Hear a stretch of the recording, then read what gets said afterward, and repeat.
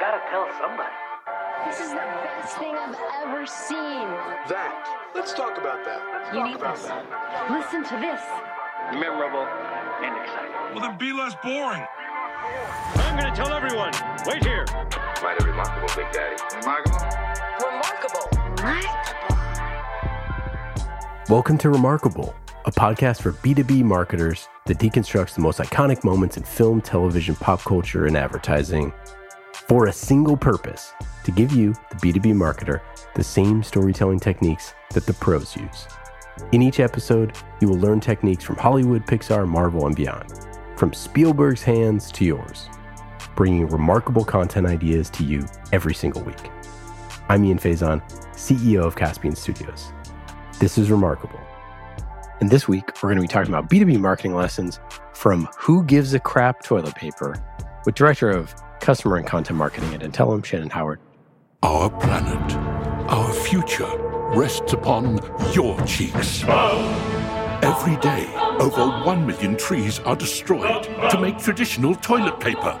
With Who Gives a Crap's recycled loo roll, bums of the world, you can stand, nay, sit down for what you believe in. Shannon, how are you? I am so good and so thrilled to be talking about TP today. Well, you know, I was talking to Meredith and we said we need to bring on the biggest party pooper in the world. And I think that she took it literally. And that's why we're bringing you on, is because you know more about parties and pooping and toilet paper than our average guest. She's the one. Perfect. My whole life has led to this moment. Yeah, that's right. Starting off, why the heck did you pick Who Gives a Crap Toilet Paper? Okay, this is I don't know if I want to say on brand for me, but we were talking about where do you get inspiration or, B2C campaigns. We talked about books, and I can't say that marketing influences me on books. I find things at the free library, the little free libraries around town. I, find things at the local library. So that's just how I pick my books. And TV shows, I don't have a ton of those. I feel like as a marketer, it's sacrilege to say I don't follow pop culture, but I don't. So there's that. And then we got to another bullet point was B2C marketing campaigns. And you said, well, are there any B2C marketing campaigns? And I thought, the toilet paper company. That's the one. It's a brand I love. I think they're doing really cool things. They have great marketing. I'm entertained by it. So yeah, that's what made me kind of pick TP. And you are a bathroom humor aficionado. It's not just you like the toilet paper. No, it's not just the toilet paper. It's the inside. It's like the heart of a 6-year-old boy, the humor of a 6-year-old boy. Yeah. This is Meredith and I were talking about our Instagram reels, how we've carefully curated our own Instagram feeds to serve up an appropriate mix of cute stories, animals, and then bathroom humor, for sure. It's true. How do people at work, do they know your passion for bathroom humor?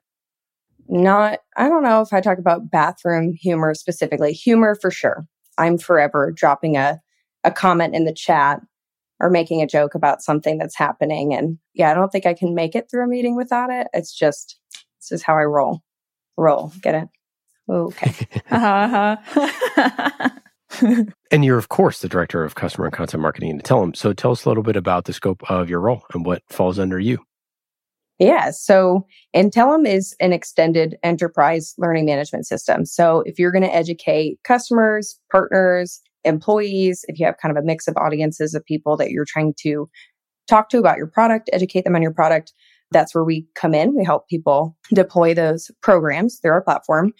And so the way our marketing team is structured, we have a director of product marketing, director of demand generation, and then me as director of customer and content, which is kind of customer, content, social, PR, events, field marketing, kind of all of that rolled into, which I was very pleased in our first conversation, you all mentioning you're hearing more team structured like that. And I think it's very fun because, product marketing is a great function. Demand generation is a necessary function, but being able to kind of be in the middle. And I said to my colleagues earlier, I feel like I'm the tee up. I'm not very good at playing sports, but I'm trying to learn those analogies of I tee up like the spike or the the slam dunk or something in basketball. I'm there to tee them up to like crush it. You're like the toilet paper roll holder, they can just rest on you yes. and yeah. conveniently located. Okay. I can get down with that analogy for sure. Meredith, what the heck is Who Gives a Crap toilet paper? I could talk about toilet paper for hours. So it's a recycled toilet paper brand who really pride themselves on creating this product that's better for the environment.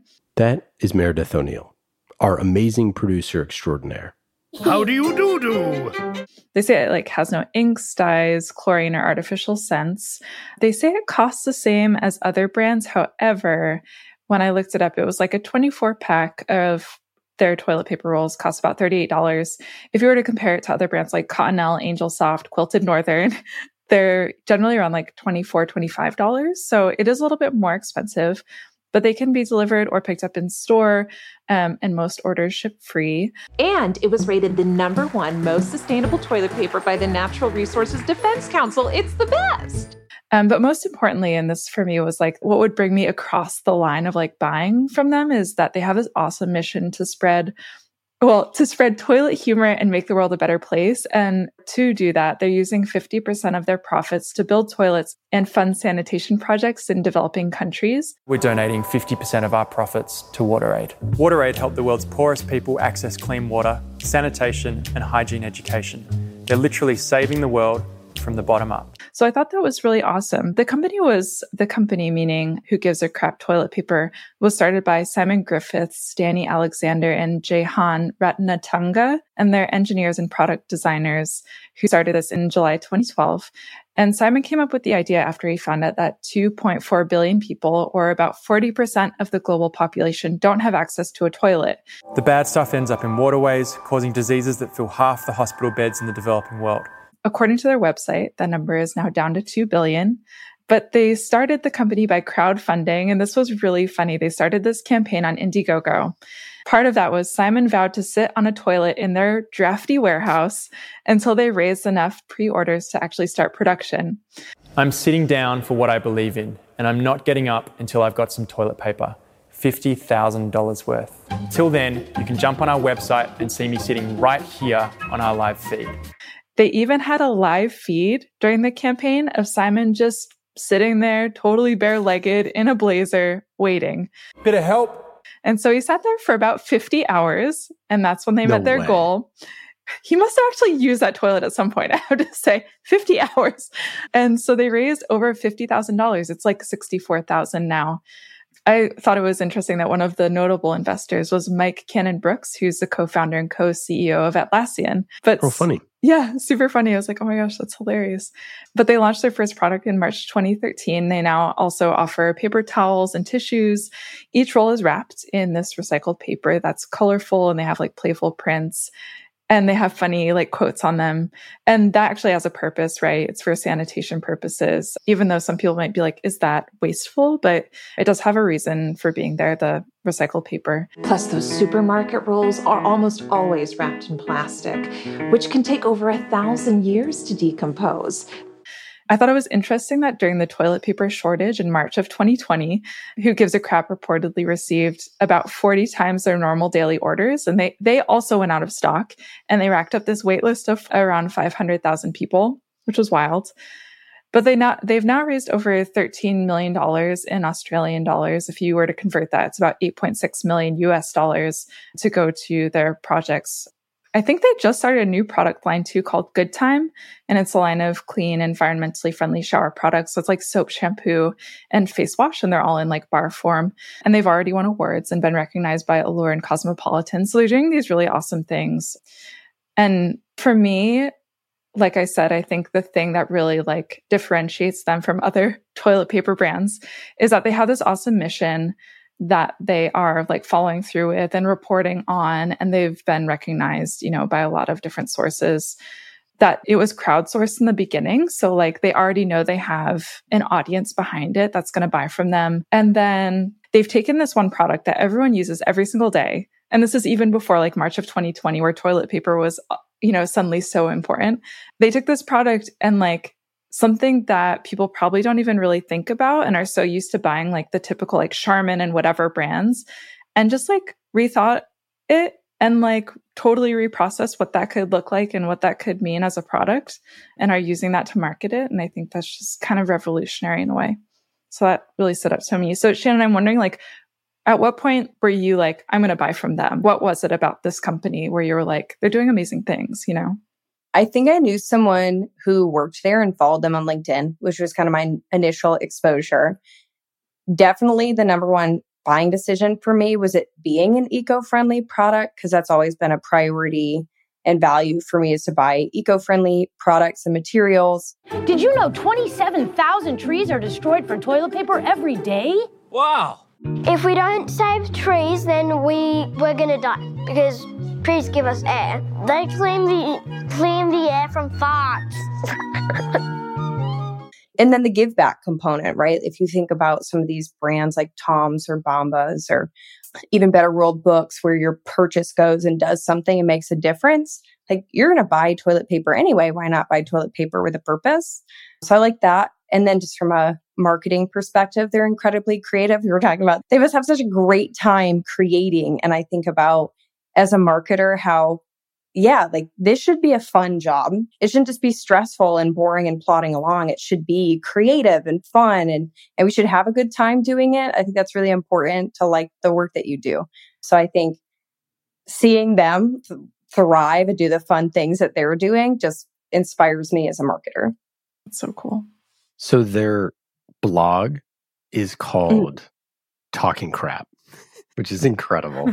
On their favorite posts, which, by the way, I love when people do favorite posts. That's always content 101 is like, put your 3 best posts that you want people to see at the top, like above the fold. They don't do it above the fold, so I wish they did, but we'll send them the podcast so that they know. Yeah, exactly. We'll send them the podcast.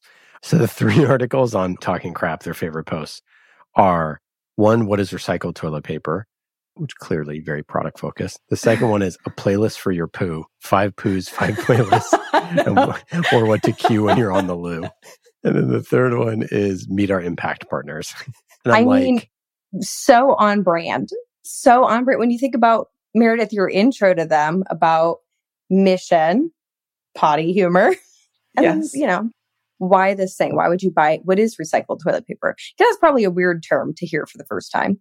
It makes you think very No Impact Man vibes. I don't know if you ever watched that documentary. Yeah. No. Okay. He wanted to make as little impact, environmental impact, as he could for a year. So he actually reused toilet paper. Oh, funny. Yeah. Yeah. So this is not No Impact Man. It's not the same thing. You're not using someone else's used toilet paper. Right. So some other stuff that they've done that's pretty cool. They have solar panels that spells out who gives a crap, which is pretty great. They have tons of really fun marketing, which we'll get into. They talk, I'd say, like equally about like silliness, their impact, and product, which I think is like a good blend. I feel like. What do you think, Shannon? Do you feel like that's probably fair, that they probably talk about all 3 of them sort of, yeah, like with a third of the time? I mean, if you thought about key messages and pillars, those are probably their 3. And I think they anchor on those really well. Yeah, and it's funny to me because if you were to look at a B2B company and you're like, hey, third of your time you're going to talk product, third of the time you're going to talk about impact, and a third of the time you talk about sillies, they'd be like, we're not going to do that. We're not just going to be funny a third of the time, but probably would work. I mean, why not? I think the thing about humor is it shows a deep understanding of your target audience. You have to make the right joke that lands, you know, so that's why I think memes are so impactful when people create memes for their industry, because it's like, yes, you know the jig, you know what this is, Totally. You know what life is like for me. Yeah. So what's your favorite stuff about their marketing? Okay. Obviously the humor, but I don't think it's just the humor. I think it's their people first approach to marketing. We're all people. Who uses the most toilet paper in your house? My dad, because he poops a lot. Me and my mum, because we have dairy intolerance. Yeah. I think I said this when we talked the first time. There's this joke about, you know, if you don't think that farts are funny, you're just ruining your own life, because everybody farts. You might as well have a good time about it. You know what I mean? You might as well have a positive attitude. So I think in B2B, we forget that there's not a company on the other side of our marketing. There's a person, and they have dreams and aspirations, and they have things that they struggle with, and they have a sense of humor, and life is so, work is a lot. Everybody's been asked to do more with less. We just need something to break through the noise and give us a little reprieve. And I think humor does that, kind of like meeting people where they're at and speaking to people directly. So I think that's a big part of their brand that I think we can kind of take that into B2B. Yeah, I mean, I go back to their blog just positioning of like good crafts, good deeds, good fun. Mm-hmm. And it's like, it's a good way of thinking about things, right? It's, do people want to know exactly what your product does? Of course. Mm-hmm. But like, you don't need to spend 95% of your time talking about your product. Like, you really don't. Because your product probably does what somebody else's product does. Yeah, more or less, right? It's not going to be that different. And, if you're following sort of like the April Dunford positioning stuff, then you shouldn't really be talking about all the features and benefits. You should be talking about what is unique to you anyways. So like, you should be talking, mostly about that stuff, which is the idea that you would just take a section of your blog and just be like, yeah, we're just going to make funny stuff for our fans and hopefully, new people. I just love that that's like a purpose and a direction that they would choose. And then of course it's executed brilliantly in their Instagram. And they just have great visual storytelling. They have great memes. They have great, all that stuff. That's how you build an audience online. Like, you build an audience online being funny or being, interesting. And it's like, how is a toilet paper company going to be interesting? I've heard online that people want edutainment, right? So education and entertainment, if you can make the two work together. So they're not just educating you on toilet paper, they're also educating you on this problem that impacts the world. They're talking about deforestation. They cut down the tree and make it into toilet paper. They're talking about how people don't have access to toilets and like sanitation, how that impacts world health. So they're bringing those things in, but in a way that's really organic and natural and funny. And, I feel like, wow, what a great way to kind of tee up things where that can be really heavy topics, but you're kind of making them lighter and bringing them into the marketing in a way that feels really natural and organic. Trees shouldn't be in the toilet. Those messages are honestly better received. If 20% of the people, like, that really resonates with them, and then 80% of the people, maybe it doesn't super resonate, but you want to shape their behavior, then if you're posting 80% of the time about silly stuff and 20% of the time about serious stuff, it's going to land a lot better. But if like your account is just about deforestation 24/7, like, there's not really that much to talk about over and over and over and over again. And it would probably get a little bit old and a little bit stale. And it just doesn't keep it, fresh. And it doesn't connect with people nearly as much as being seen, right? I want to end deforestation as much as I can too.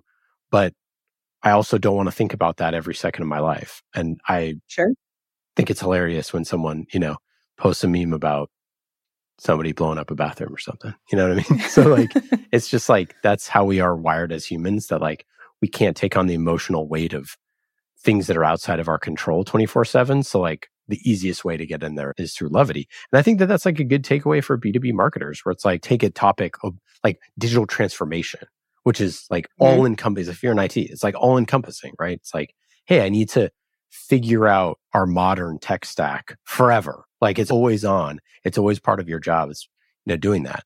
But that's not what you want to think about all the time. You really don't, even if it's your job. So if there's ways to see people with the funny sides of their lives, the funny parts of digital transformation, for example, that's probably an easier way in to show your customers that you know what it's like to be in their shoes.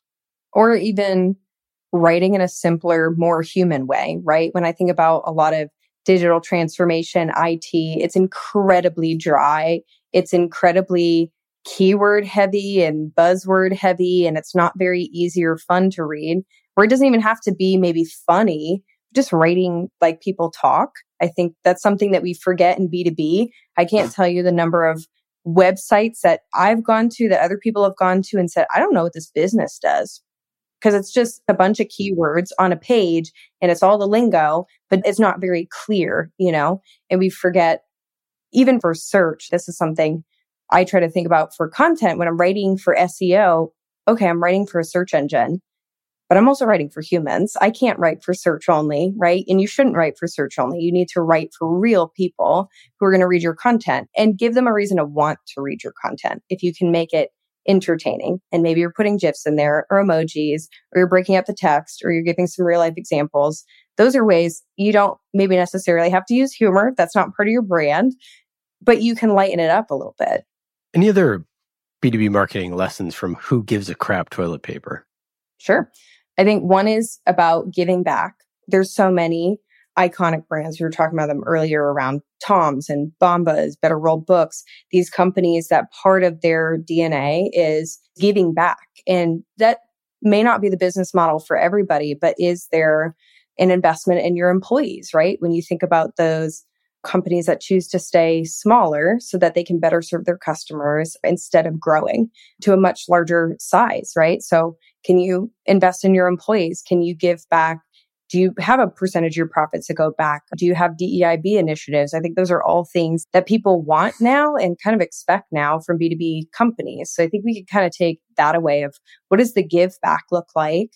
And then the other thing, if you get Who Gives a Crap in the mail, when it shows up at your house, you've got a joke on the outside, classic dad joke. Hey, look what just rolled up. But then as you open it up, it's a joke, but it's also reminding you about their mission and purpose. So I think something that they do really well, and I want to say that B2C companies in general and consumer goods do this really well, is they pay attention to the details because real estate matters, right? End caps matter, packaging matters. And so that's a heavy focus for consumer goods. But we forget about that sometimes in B2B, that everything matters. So if you have an autoresponder, an email signature, real estate on your website, on your social media, are you paying attention to those details? Are you personalizing them? Are you speaking to your customers in those things?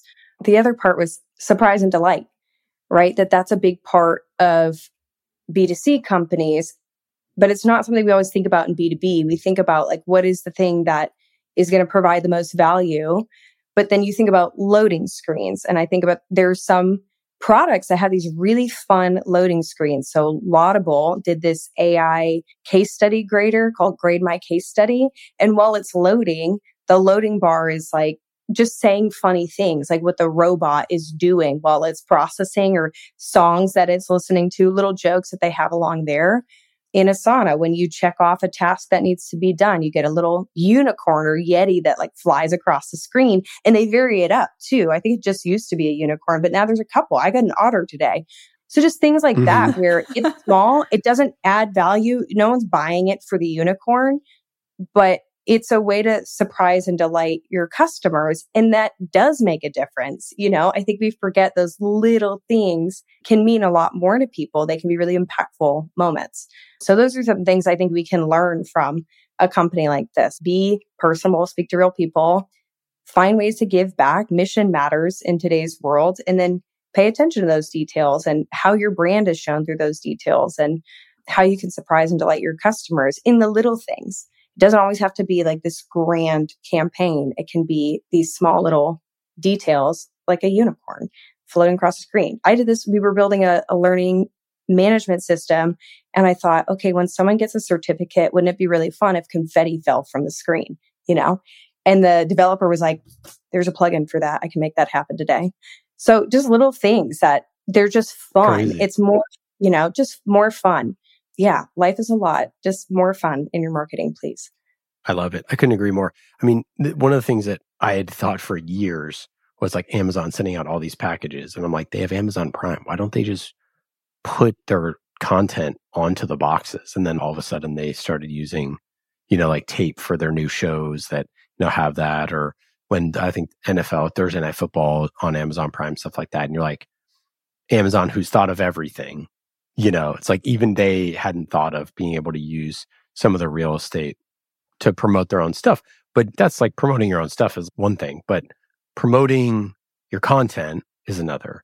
Promoting things that are helpful is another. Promoting just things that are funny, or just having a funny line or a quip or something like that. That goes a long way. Like, so many companies have absolutely no personality. You know what's interesting? We're making a show with someone and we go through, like, if your show was sitting at a party and you went over to talk to them, what would their personality be like? Are they smart? Are they funny? Are they irreverent? Are they whatever? The most common answer is like Ryan Reynolds, right? And it's like, is any B2B company's personality even in a universe of Ryan Reynolds, right? It's like, no, not even close. But yet we want that. We want the smart, funny, good-looking, secretly brilliant sort of person who has the perfect, life to be what our brand is. Yet nowhere on our entire website, not even once, is there a single joke that we've ever told. It's so silly. Hats off to a creative director at my last company, because that's how she wrote the brand voice was, if you were to walk up to our brand at a party, this is what they would be like. Kind of, this is their persona. And I like to think about, we're in an age of digital marketing, which people were in this online community earlier, like, why do we still call it digital? Or, isn't it just marketing now? Why do we still have to preface it with digital? But to think about that in the real world, thinking about gating content, what would that look like in the real world? Thinking about your brand and what would that brand look like personified in the real world? And that teaches you a lot about, we're still humans. Even if we're connected through technology and devices, we're still human. So if I think about, well, would this be normal, natural in a in-person environment? If not, maybe it's not the right approach for online marketing. Speaking of marketing, let's get into your work at Intellum. What's your content strategy? What is my content strategy? Okay. Spilling all the beans. No, timely, because I'm working through this for next year. And it does tie to Who Gives a Crap, right? Because we were talking about, they kind of have these featured posts that tie to what I imagine their key themes are around impact, product. So anchoring content on a few key themes a year. And then thinking, and I'll shout out Justin Simon here for this kind of distribution first mindset of creating content and then thinking more about, how am I going to repurpose that? And how am I going to take this piece of content and share it across different channels and not blast it across different channels? But how do I create, I call it, whether it's channel first content or native content, something that's right for YouTube or right for LinkedIn or right for a blog, instead of trying to kind of force feed one piece of content across channels. So that's going to be a big part of our strategy moving forward, is really thinking about, how do we create this native content for these different distribution channels? How are we getting our content out there in front of the right people? Because a lot of it now isn't just creation, it's that distribution. And then something that's been part of our strategy this year that will continue into next year is really the co-creation of content. And I'm a huge fan of this.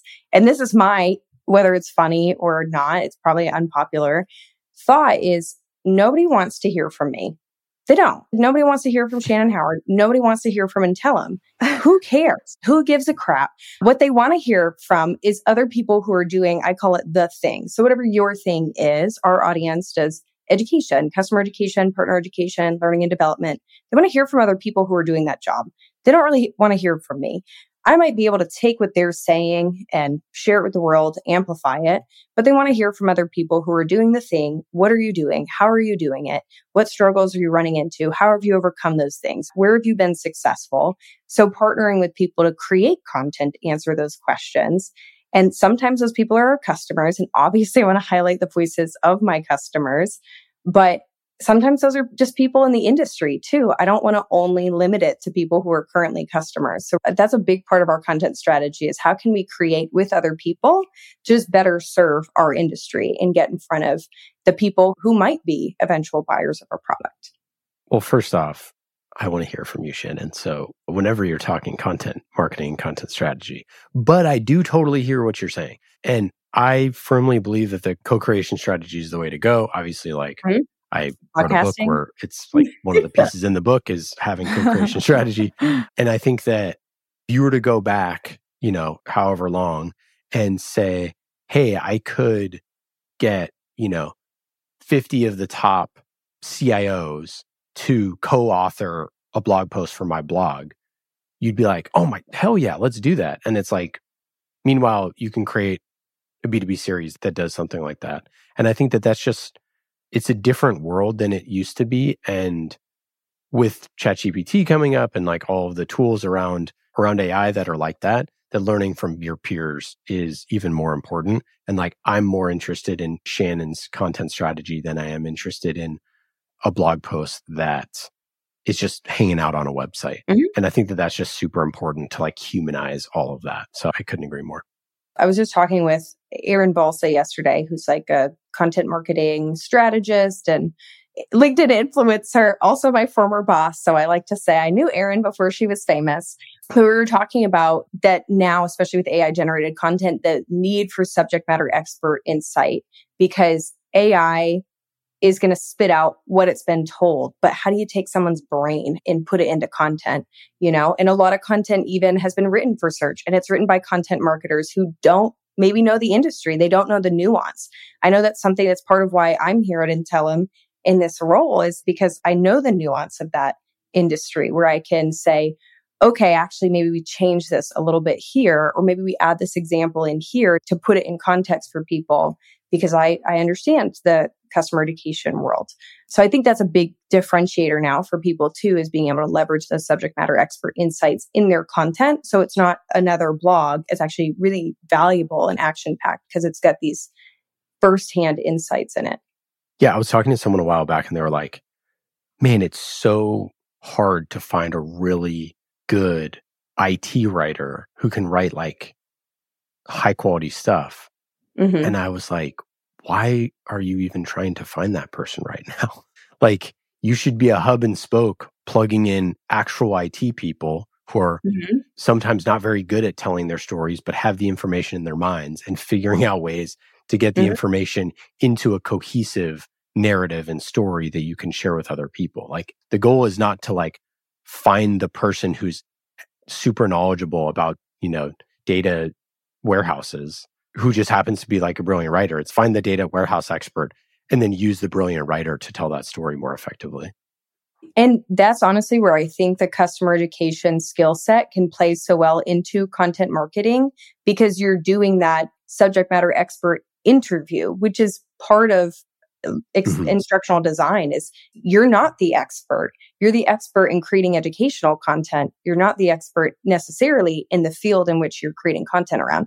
As that's where I think these two overlap really well, is how do I talk to, because I don't know if you've ever talked to people where you're trying to get something, you're like, yeah, none of that makes sense to anybody else, right? You go to the data warehouse guy and he's talking, you're like, I don't understand any of that. But how do you ask the right questions to pull out what it is that you need from that person so that you can put it in a way that makes sense to other people? And I think that part of the thing that, again, people get wrong with that is that your customers have tons of stuff to say other than what it's like working with you and using your software mm-hmm. and what onboarding was and implementation and all that other stuff. That part is all super valuable for part of that go-to-market and part of your content. But the other stuff that they have to say is also really interesting. And there's not really mechanisms to share that stuff very often. No, I have a LinkedIn post that I drafted the other day about this. Of there's companies like Metadata that are creating playbooks and they're leveraging how customers are using their product. So it's thinking about, well, what is this problem that I have? How do I solve the thing? And then how can I use this product to solve the thing? You know, so being able to give people those plays. And in B2B marketing, it might be a little bit easier if you're marketing to other marketers. You're giving them marketing plays. Here's exactly how this person did it. You can go take it and apply it. But I think if those use case type pieces of content will be so impactful for people, because to exactly your point, once people are post implementation or post sales, they don't really care about those case studies and that content. They want to know, what are other people doing? How are they using the product? What more could I be doing? I mean, I can't tell you at different companies the number of customers that have said, how do I get more out of your product? They know there's more. How do I get that more out of your product? What does that actually look like? And I think that use case type content will be so huge and a great way to leverage voice of the customer, because it doesn't all have to be case studies. It can be their thought leadership in the industry, you know?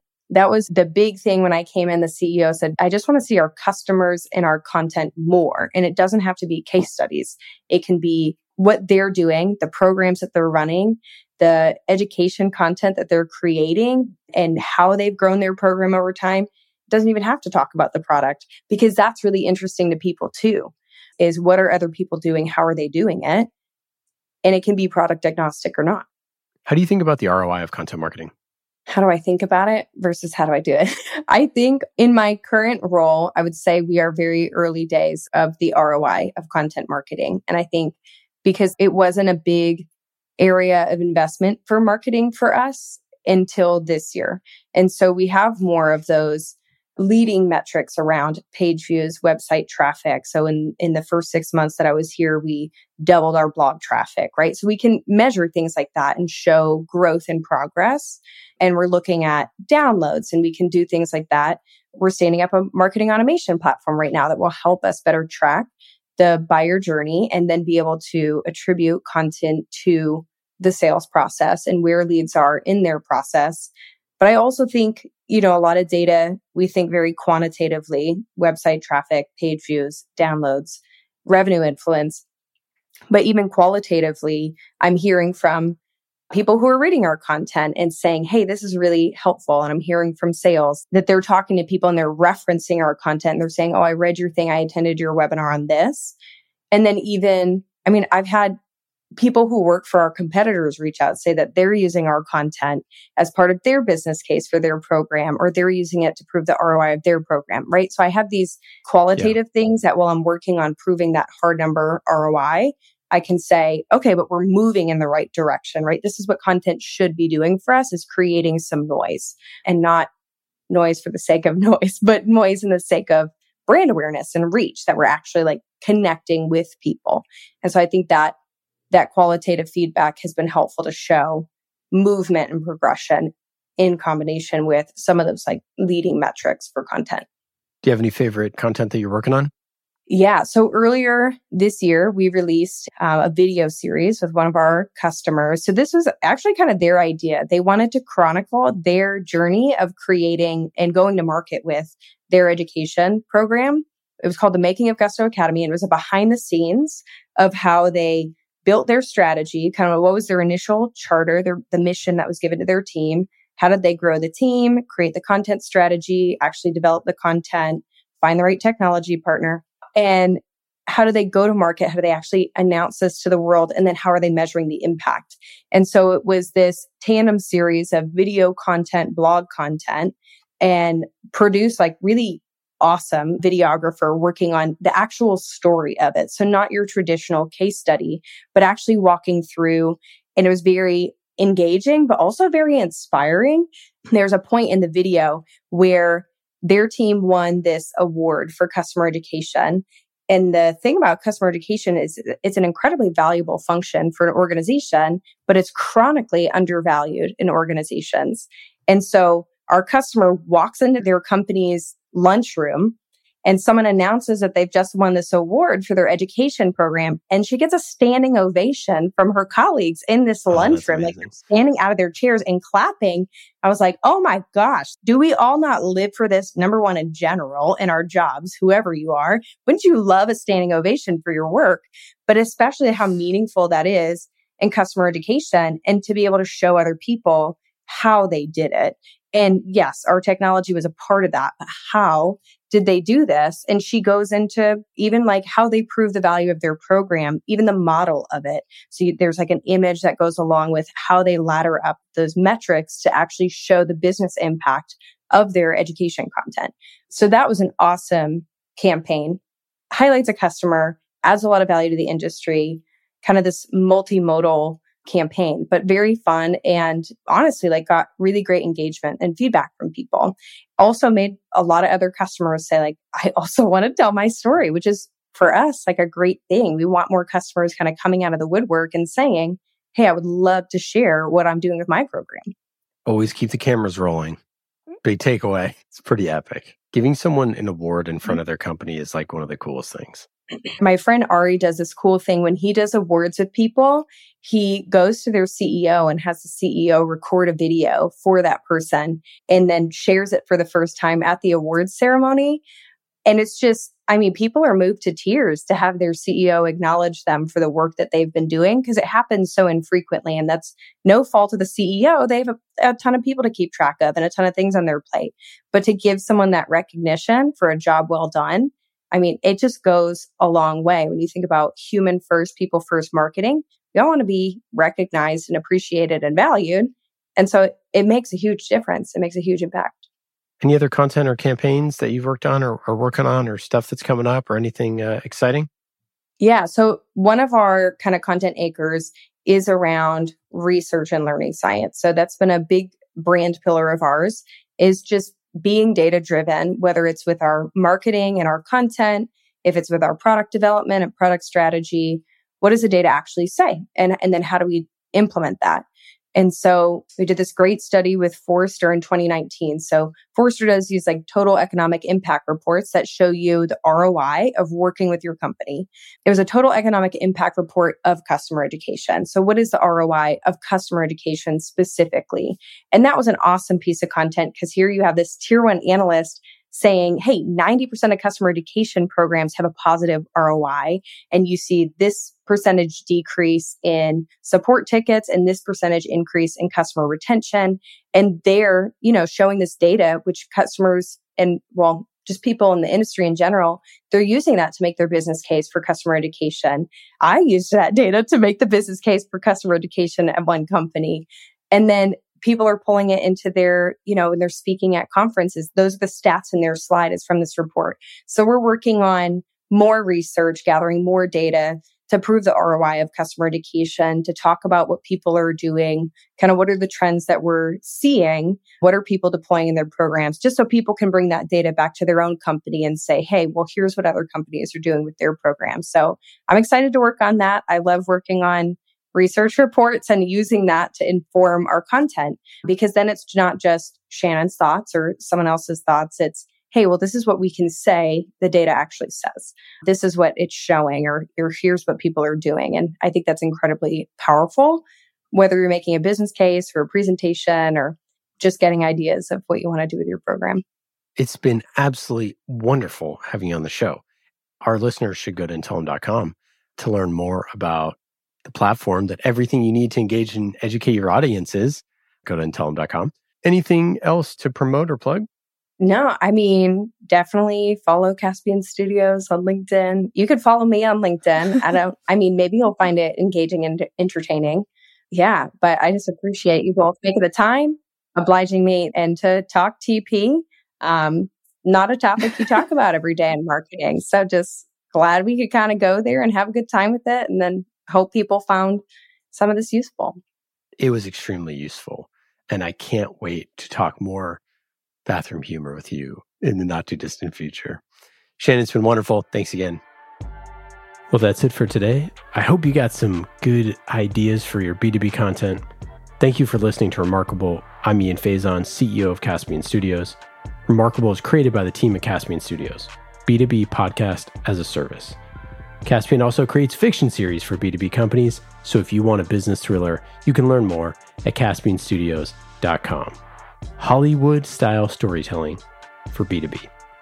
And in today's episode, you heard from myself, Ian Faison, and Meredith O'Neill, senior producer here at Caspian Studios. Remarkable was produced this week by Meredith O'Neill, mixed by Scott Goodrich, and our theme song is Solomon by Falak. Be remarkable and rise above the noise.